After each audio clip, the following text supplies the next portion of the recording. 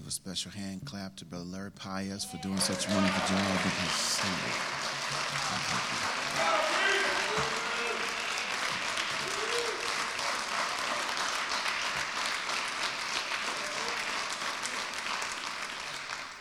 Thank you so much. Would you join me in the book of Acts, Acts chapter 14, verses 19 through 22 is what I want to read this morning. This afternoon, rather. Acts chapter 14, verses 19 through 22.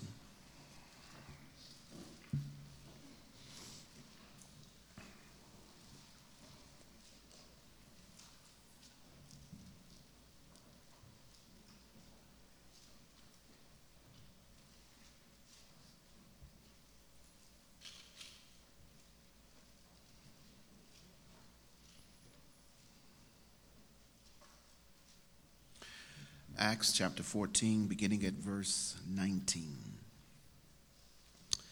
But Jews came from Antioch and Iconium, and having won over the multitudes, they stoned Paul and dragged him out of the city, supposing him to be dead. But while the disciples stood around him, he arose and entered the city. And the next day he went away with Barnabas to Derbe. And after they had preached the gospel to that city and had made many disciples, they returned to Lystra and Iconium and to Antioch, strengthening the souls of the disciples, encouraging them to continue in the faith, and saying, through many tribulations, we must enter the kingdom of God. Amen. You may be seated.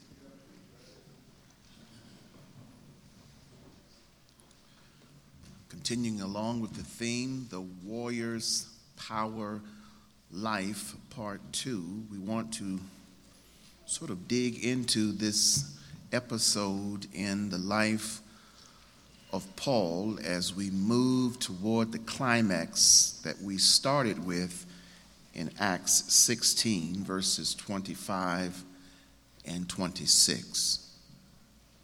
Those two verses convey to us that at midnight, Paul and Silas prayed and sang hymns unto God. And I raise the question before we get to the celebration of what they did as a response to the challenge of incarceration, what led them to respond with such a reaction? And I backpedaled a bit and began to look at episodes in chapter 14, and I want to highlight this one because I think that we can see ourselves continually in the context of this episode. She is undoubtedly one of the most unnamed and yet unrecognized figures in the civil rights movement. Her status of what she has done for us historically stands her alongside the labor of Martin King and Malcolm X, Medgar Evers, as well as Rosa Parks, James Farmer, Stokely Carmichael, and many others. You may never witness nor know the name of Amelia Boynton Robinson because they will not appear in bright lights.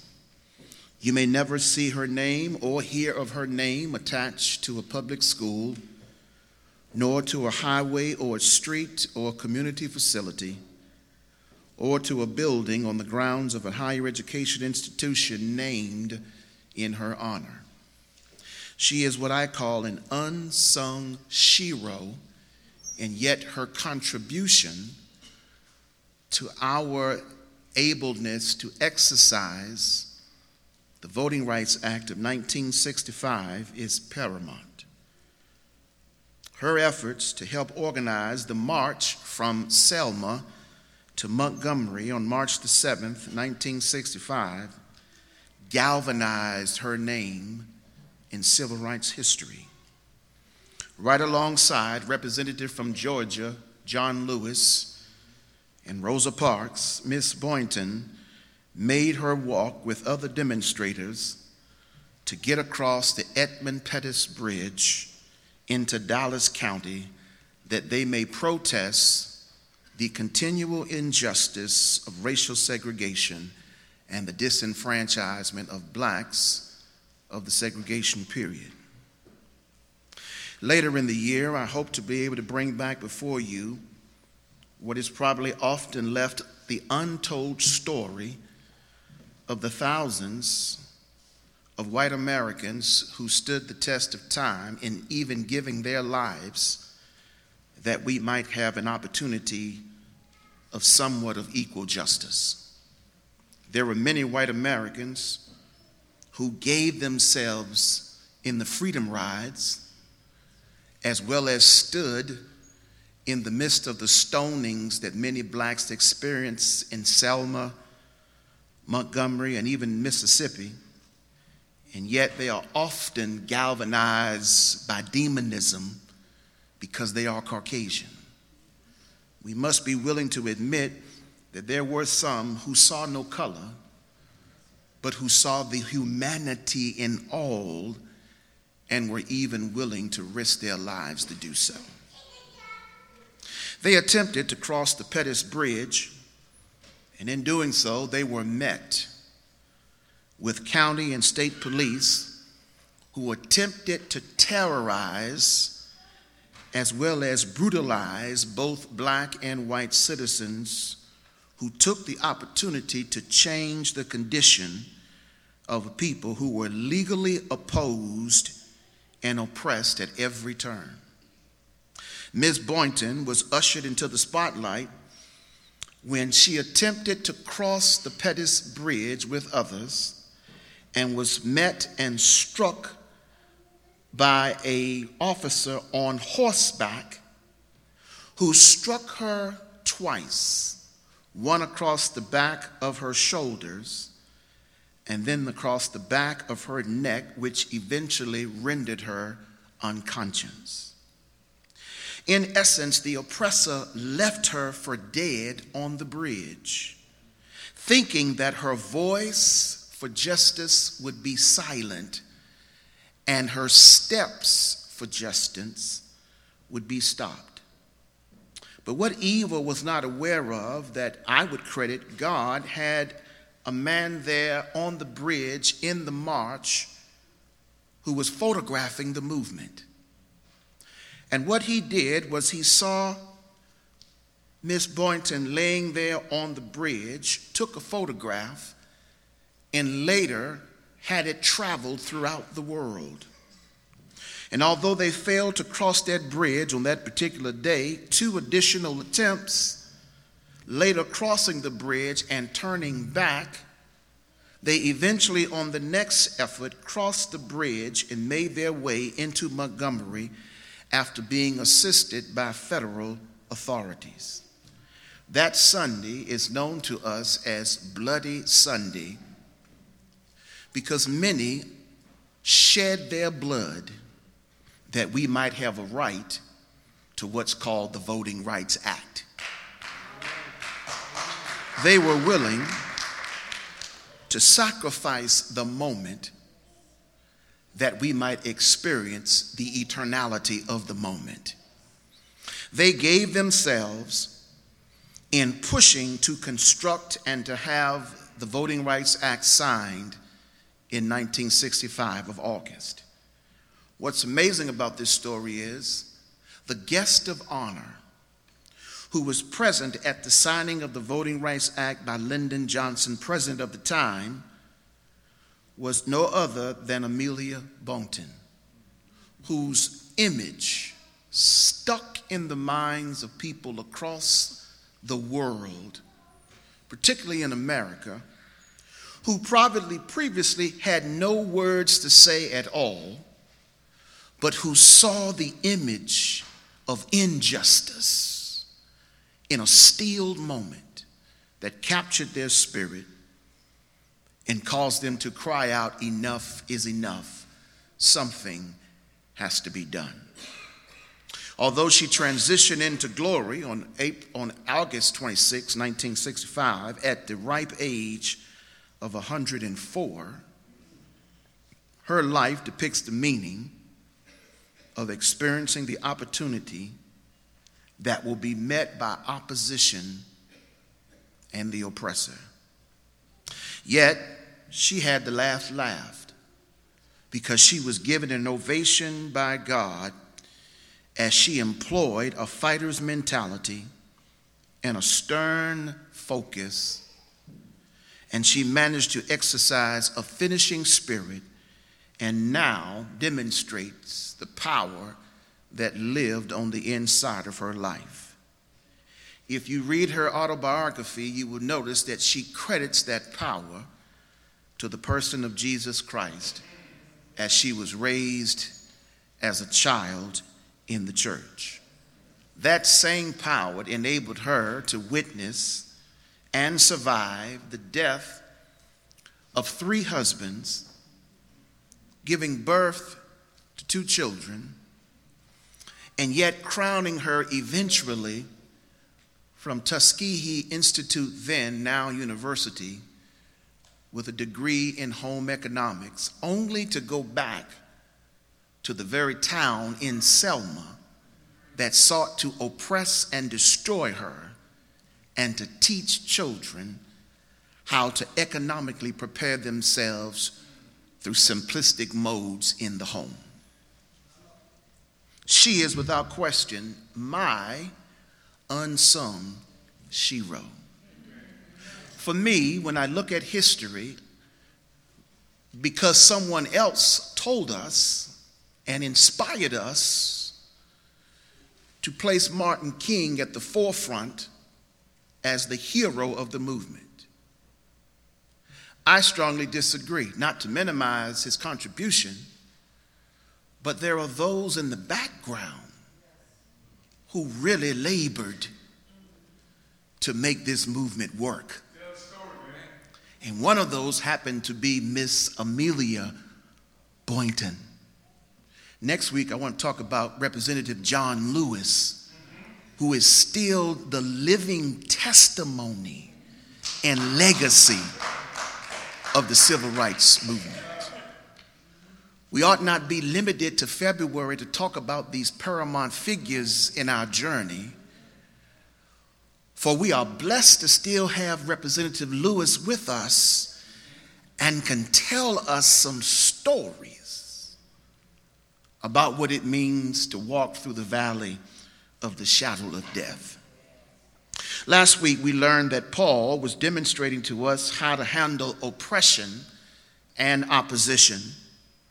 For you remember that everywhere, in fact, if you read Acts 14 and Acts 16, everywhere that Paul, along with his companions, move, they often keep encountering opposition and oppression, only to recognize when you read the history and how it plays itself out, it's God yet utilizing what was meant for evil as an opportunity to open doors that Paul may continue to evangelize in the name of Jesus Christ.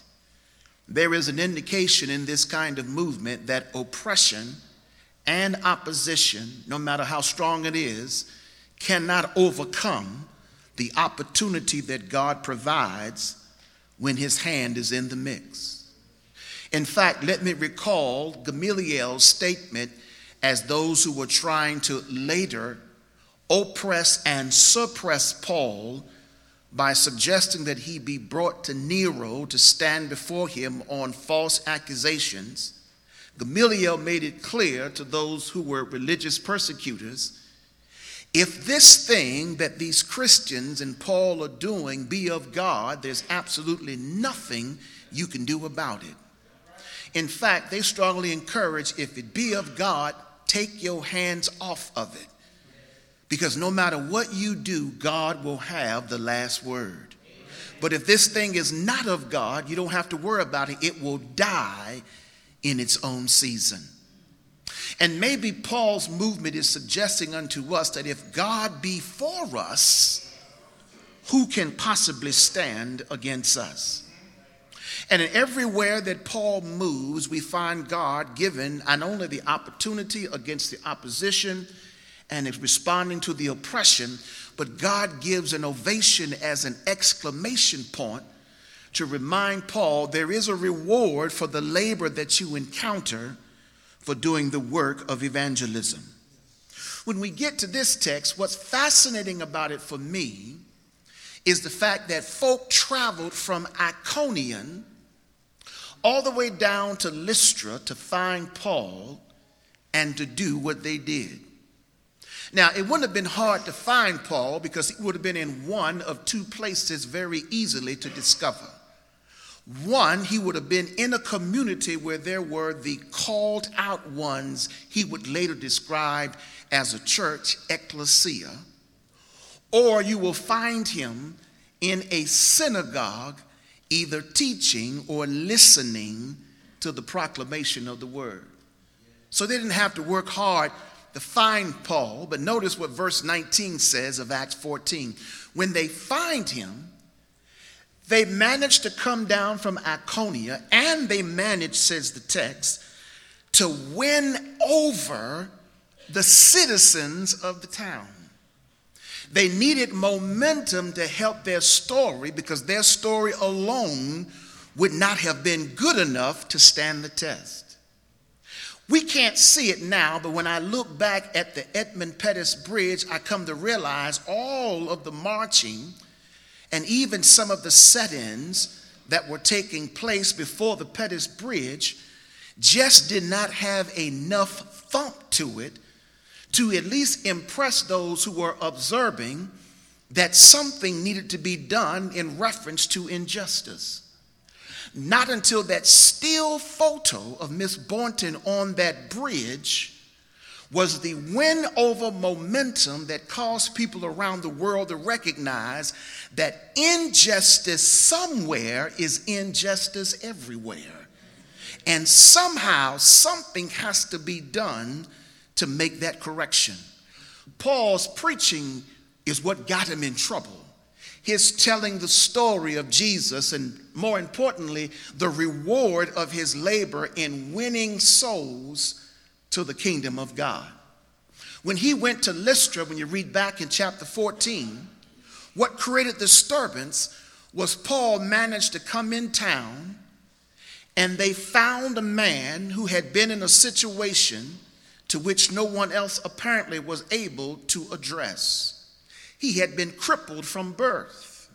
And all Paul and Silas, as well as others did, was show up and just talked about the name of Jesus. And it changed the man's life. So much so that it created disturbance that the religious and persecutors found a way to run Paul out of town.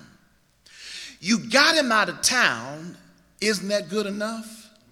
But instead, they left Iconium, came down to Lystra, and found him again, and says, verse 19, in winning over others, they dragged him out of town and then stoned him to death. So they thought. They made the critical, crucial mistake of thinking Paul was dead. When you read the New American Standard, it says, supposing Paul to be dead. What they should have done was took a moment to verify what they were doing. They should have stopped and checked his pulse or checked his heart rate to make sure that he was ceased and concluded. But instead, they threw stones on him, thinking that the stones would be the finality. It's almost like the story, you've heard it before, of the hole that has been dug and the donkey thrown into the hole. And the thinking that the hole would be the finality of the donkey, only to realize that every time they throw a shovel of dirt in the hole, the donkey's got enough unction to not allow itself to be overcome by the stoning or the shovels of dirt, but took the dirt and turned it around and used it for its own good. So every shovel that they threw in, rather than to bow down and succeed and concede to the persecution at hand, He just simply stood up on every shovel of dirt that they gave him, suggesting unto us that every time they throw a stone at you, let them think that you are dead. That's all good. But just simply stand on every stone that they throw on you and let it be the stepping stone to your own deliverance. For they suppose Paul to be dead. But they made the mistake. They didn't double check to see if they actually had knocked Paul out of the race. Now, maybe the stoning itself probably should have destroyed Paul. But what they didn't further anticipate, what would happen to Paul once he had been stoned. Read the text closely. It says that when they had dragged him out of the city and supposing him to be dead, there's the impartation of Luke of a conjunction. But while the disciples stood around Paul. See, what happened was, we don't know how much time elapsed, so I got to kind of play with my own spiritual imagination. I don't know if they were there firsthand witnessing Paul's being stoned, or if they got word secondhand that Paul had been stoned. But the good thing is, however it occurred, the disciples came to Paul's assistance and stood around him. What his oppressors didn't bank on was somebody coming to Paul's rescue. They kind of felt that just because they stoned Paul, that would be the end of who Paul is. His conclusion would be imminent. Not realizing that when the disciples came and stood around Paul, their standing was a strong representation that God will always send help in the time of trouble. Now, Paul's conclusion may have been, I would prefer if God had showed up before the stoning took place. But he may not come when you want him. But when I read this story, I discovered he's always on time. There's a sneaky suspicion that maybe if God had been a minute later by not sending these disciples, it could have took Paul's life. But God doesn't work with could have, because God is a God of certainty. And because he's certain, he knew just when to send the disciples who would stand around him. Have you ever had one of them times when you were pressed against the wall and oppression were beating you down and the opposition was rising strongly against you, and you kind of wondered when God would show up, and yet right when you think all strength was depleted, all hope was gone, all inspiration had expired, just when you were about to throw in the towel, somebody showed up and said to themselves as they said to you, I just thought I need to call you. You were on my mind.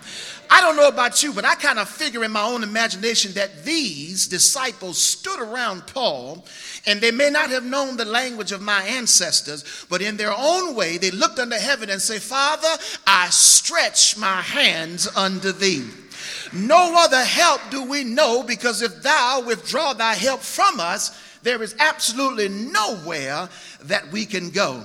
They did not arrive there to take an assessment of Paul's injury. They knew that Paul didn't need an assessment of the injury right now. He needed deliverance, and he needed somehow to get up from where he was. And what did they do? I believe they lifted their eyes unto the hills from whence came their help and started calling on the name of God. And can't you see yourself in this text? Being stoned in a moment in which they have left you for injury. And here it is. Paul is transitioned from a physical injury in this moment of stoning to a spiritual intercession by the disciples who gather around him. He moves from the mere aspect of being humanly assaulted to now being spiritually inspired. They consulted the chief physician by intercession, and yet they show us, see yourself in this text. There they are, people through the course of the week who exercise mean spirits, who in life sometimes throws us an unfair consequence. And we are stoned at work and stoned at home and stoned in the community and stoned for our opinions with pain and depression and heartbreak. And we are stoned sometimes at the doctor's office with a frightening diagnosis. And its intention by evil is to leave us for dead. And yet, whether we are at church or at home, when it comes to being injured by life, God always has a ram in the bush.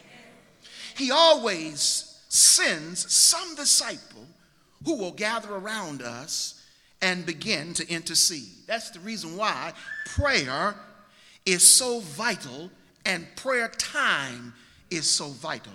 When you embrace it in your life, something will happen when you permit prayer to be a part of your daily movement.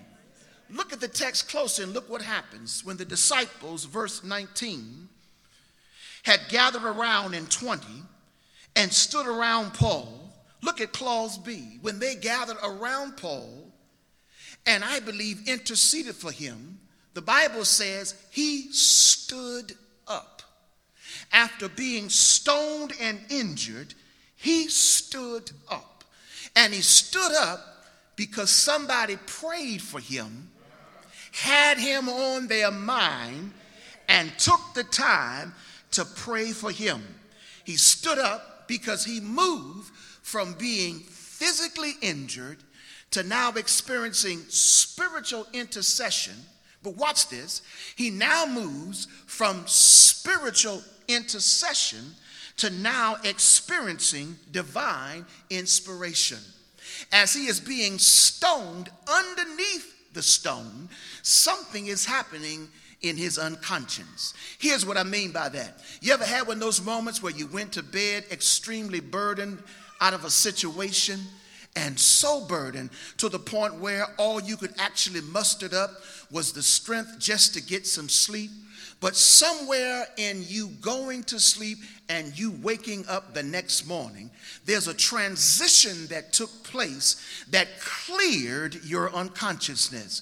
It's as if God showed up in your dreams to certainly inspire and to assure you that this too will pass.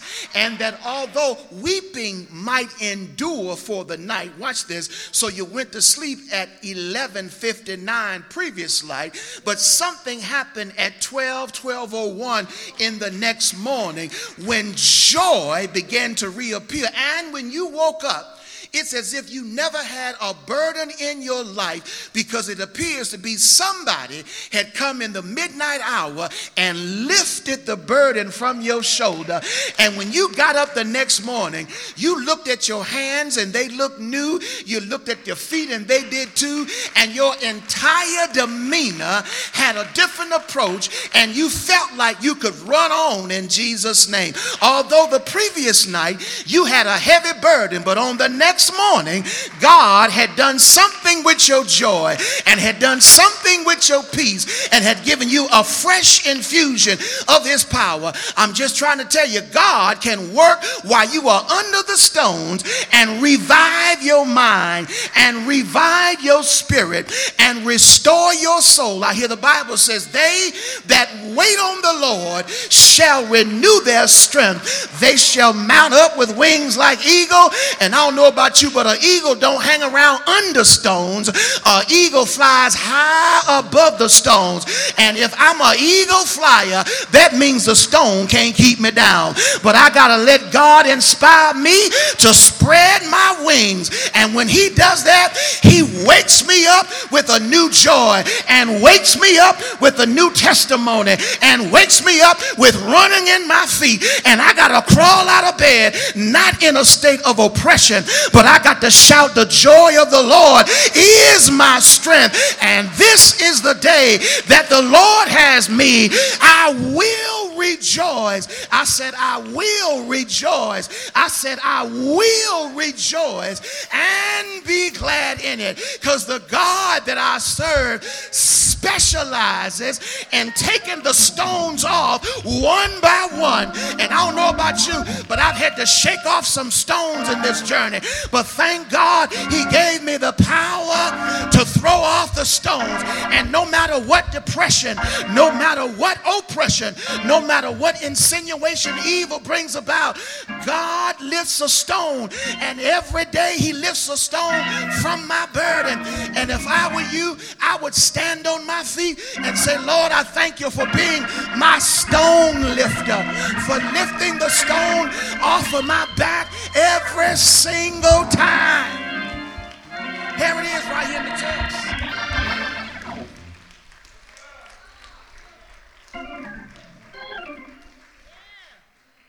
Here's where the devil messes up.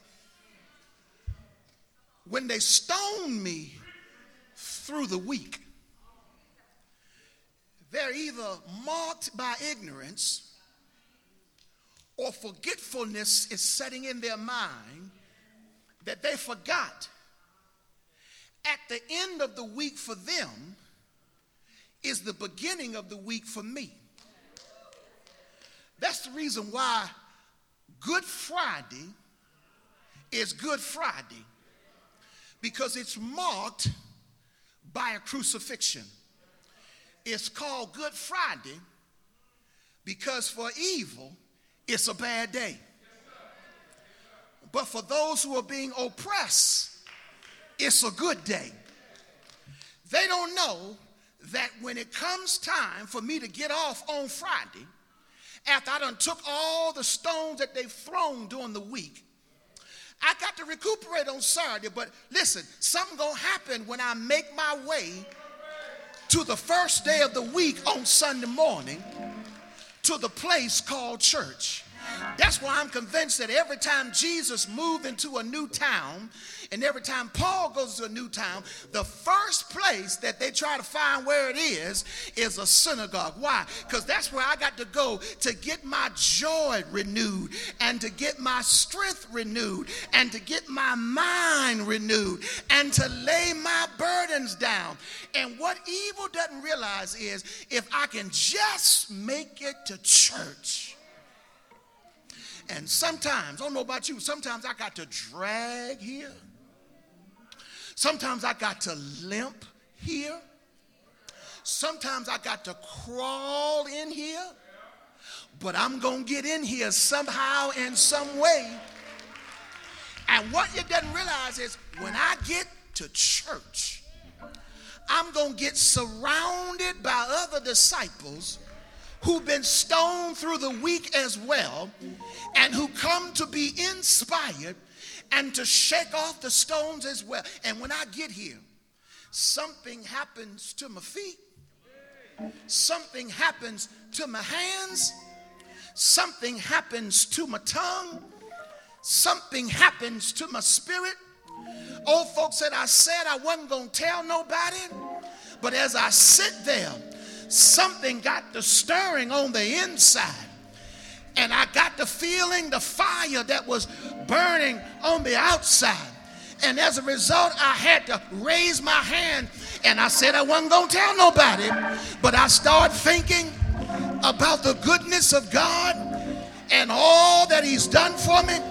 And how this is not the first time I've been stoned. And it's not the second time I've been stoned. And it's not the third time I've been stoned. And every time I've been healed by God's hand, I said I wasn't going to tell nobody, but I had to say thank you, God. I said I was going to sit in that seat, but I got running in my feet, and I got joy in my soul, and I had to testify the Lord is too good for me just to sit down and not remember how he's delivered me from every stoning that I've experienced. Watch the text. They gathered around Paul. They thought that they had left him for dead. when they gathered around him, he arose. Can't tell you how many times, and I think you can testify, you come to church with such a heavy burden and you had to crawl, you had to drag, you had to limp, but when church was over with, I was able to rise one more time and get ready to go back to where I was previously stoned at, that I might continue the journey. Look at the text. It said that when they got around Paul, he arose and he entered the city. That was puzzling to me because if I think about this right, I'm thinking that if Paul were any kin to me, why would I go back to where they just stoned me? In fact, whenever I'm injured or hurt, the very first thing I want to do is get as far away from the injury, the space, and the people that I possibly can get.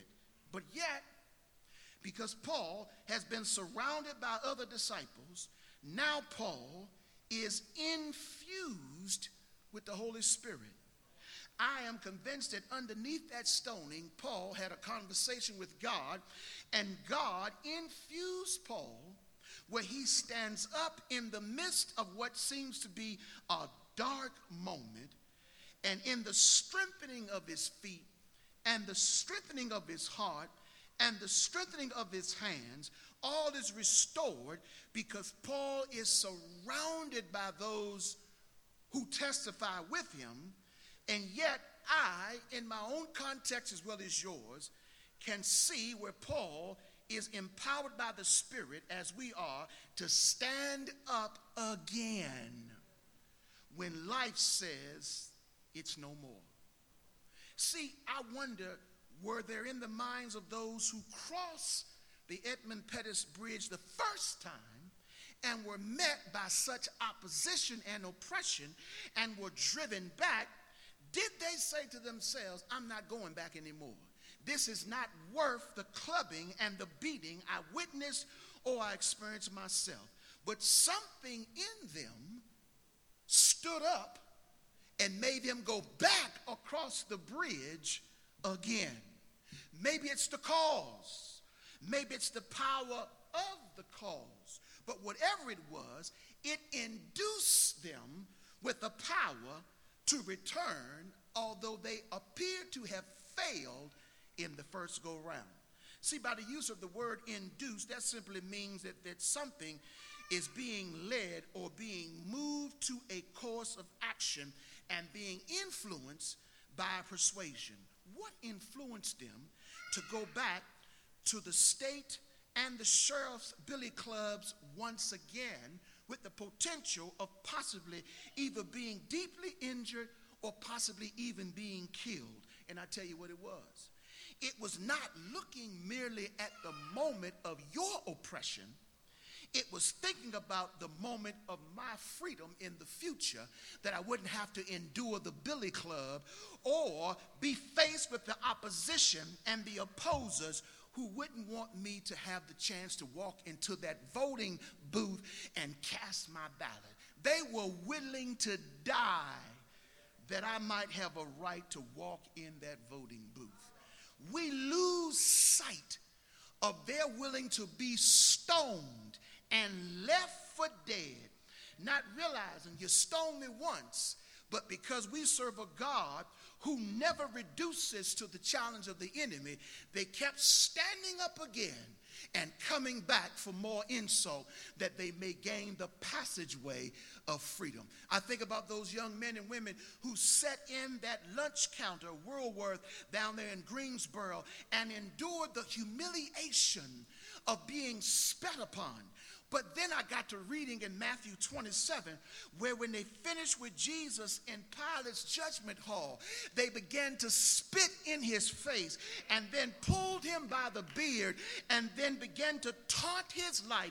And I got to thinking, if Jesus was willing to do such a thing that I might have a right to the tree of life, then that must be the inspiration that gave Amelia Boynton the energy to march herself across that bridge bridge a second and third time after being injured by the policeman's billy club. I'm just trying to tell you, God will always give you the last ovation when you're willing to follow through in obedience on what God has, because I am more than a conqueror through Christ. It helps me to go back to context that otherwise I would avoid. Very closely.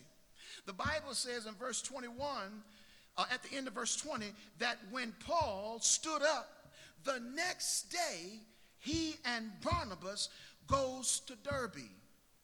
And in going to Derbe, look what he does. 21, he preaches the gospel in the city, and in preaching the gospel, he made many disciples.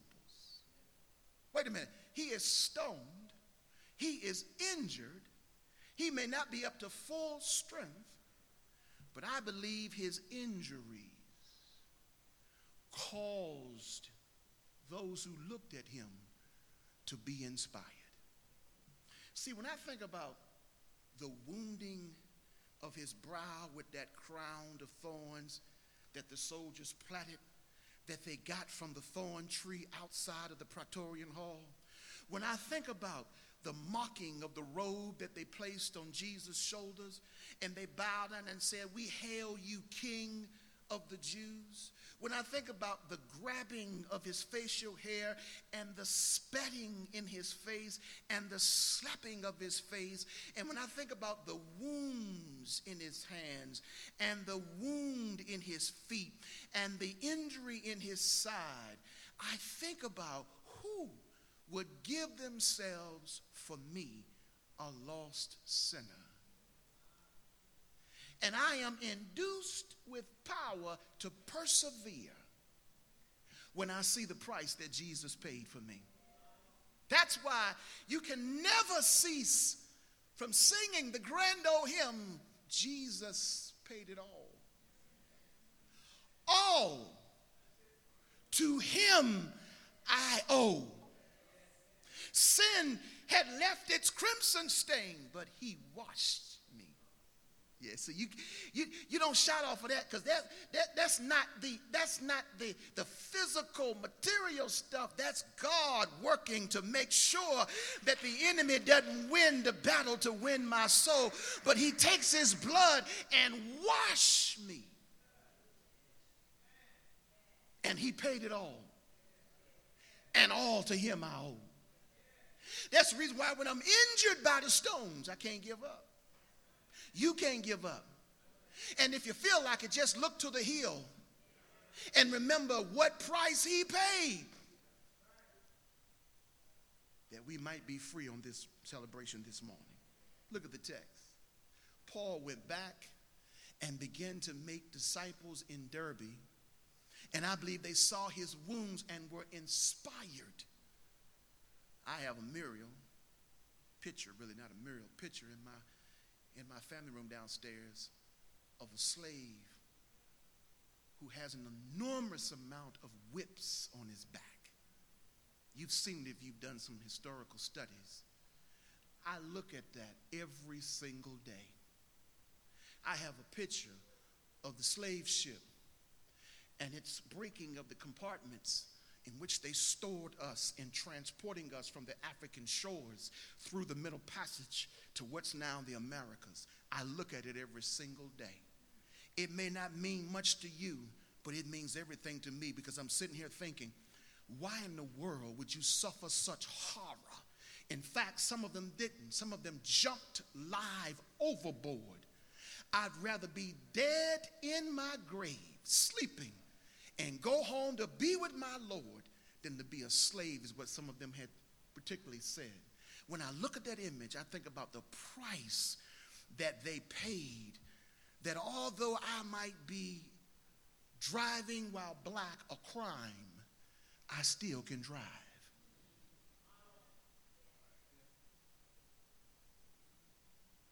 And although they may try to keep me out of the voting booth, I'm still going to show up. And although I can't see the systemic racism that exists, it won't stop me.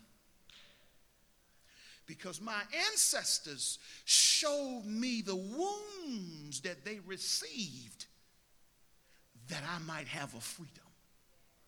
And that's the stuff we ought to be shouting about. That's the stuff we ought to not forget in our hearts and minds. That's the stuff we need to impress in the young men and women that we are raising. History. That's the reason why whenever you are captured as a slave or as a soldier of an army, the first thing you want to do is rid you of your history. Because if I cut you off from whence you've come, you won't know the value of who you are. And that's why I take slavery seriously. Black folk hate to talk about slavery. If you think it's just something of the past, I might encourage you to get your head out of the sand and recognize the residue of slavery now. See, just because they don't put you in chains doesn't mean you ain't enslaved.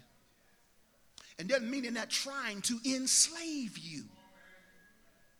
This ain't in the text, but it insinuated in the text. So I got to tell you about it. It's important that you understand historically why you need to know and you need to recognize and you need to look at the scars of your ancestors.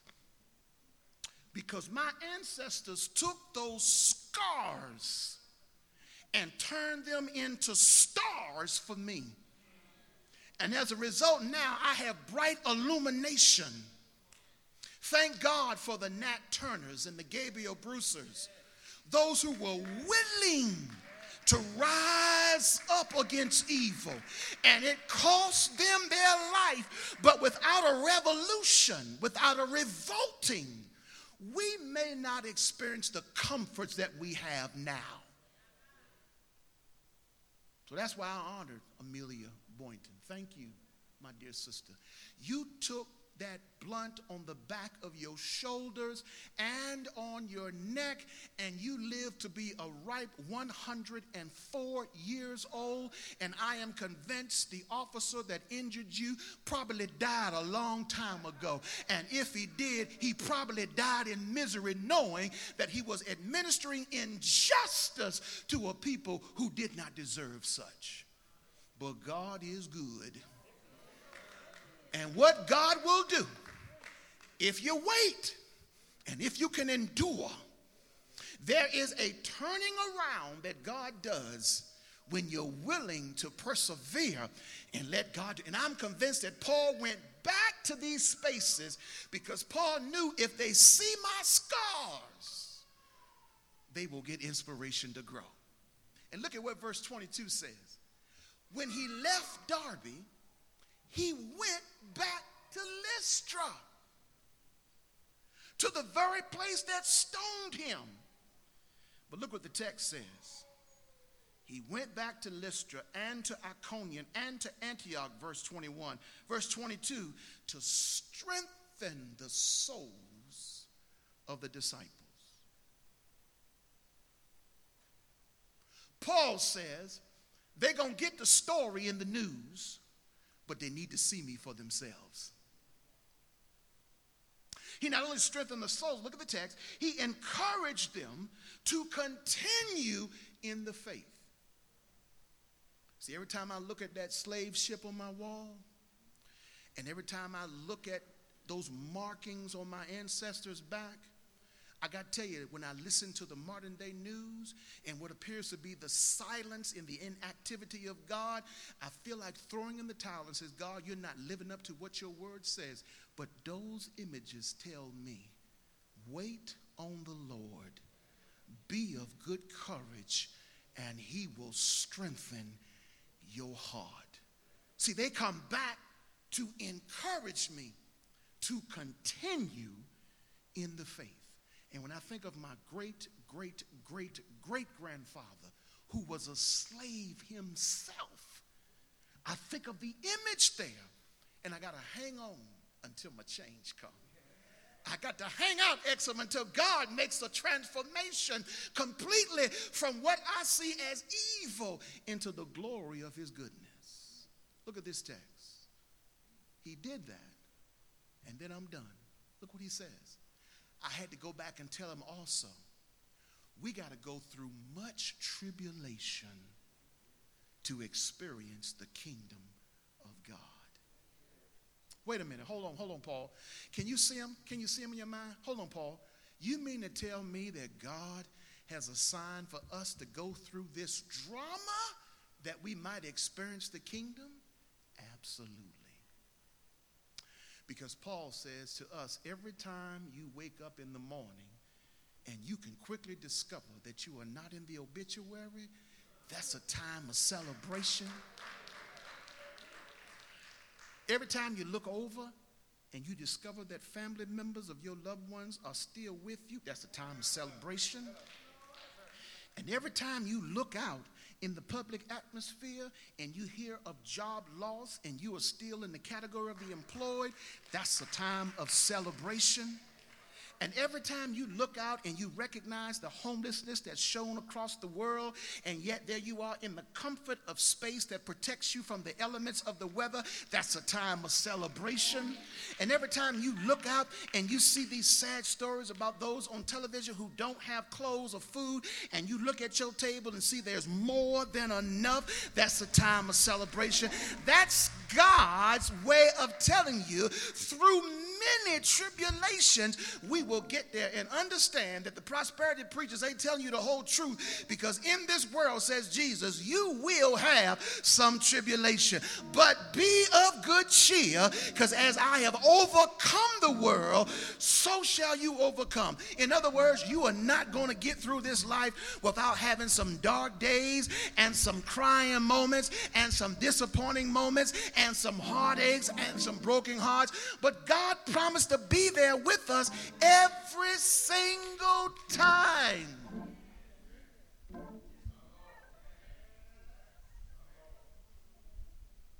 And the Bible says in the book of Psalms that God is not a man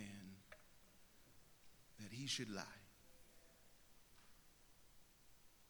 And if he doesn't lie, all I got to do is hang on to his truth. And his truth says, though he slay me, yet will I trust him. The Lord gave, and the Lord can take away. Blessed be the name of the Lord. Luke tells us in this story, verse 19, that Paul made a helpful decision not to die. And I came to tell someone today, you may have been stoned and you may be being stoned, but make a decision not to die. I will not allow their stoning to take my life. Secondly, Luke says in verse 20, clause B, that Paul had a hopeful determination to rise from the ashes. There are those who want to put out your fire because they can't handle the fact that you burn with bright illumination. But you let them know you can put out the fire, but it will instantaneously start up all over again, because the God that I serve is an unquenchable fire. And Paul made a decision, says clause B of verse 20, to rise up. And I'm telling you, rise out of the ashes, because your oppressor has turned around and walked away believing that you are dead. They should have checked your pulse, because you are still alive and well.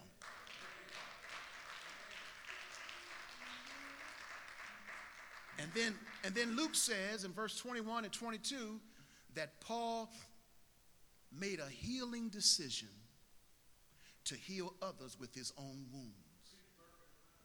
Because he went back to the cities to strengthen those disciples and to encourage them, to show them his wounds. And let me give you this closing line. We need to see your wounds, particularly if they're healed. And then we need to see them when they are healing, because both tell a story. When they are healing, that tells me that God is in the antiseptic business of making sure that your body is not completely poisoned by the objection to which you've experienced, and he's healing you although you're wounded. When you have fully been healed of your wound, that's a walking testimony that I've been through the fire. And yet I met a physician who promised me and then showed me how he would heal me. And so no matter where you are in being wounded, God will heal you. But God will use your healing to help others heal from the same wound. So understand, you are never alone in your injury. Somebody else has been injured just as you are. In fact, it may be even deeper. But remember, God can use you to heal those who don't believe healing is possible. And that's what Paul did. God used him to go back and show the wounds and to heal those who needed that healing.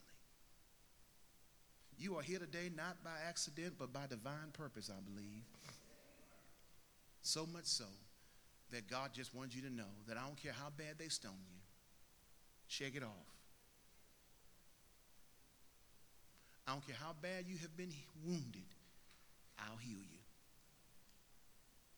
And when I heal you, don't be ashamed or afraid to tell somebody else that I've been wounded.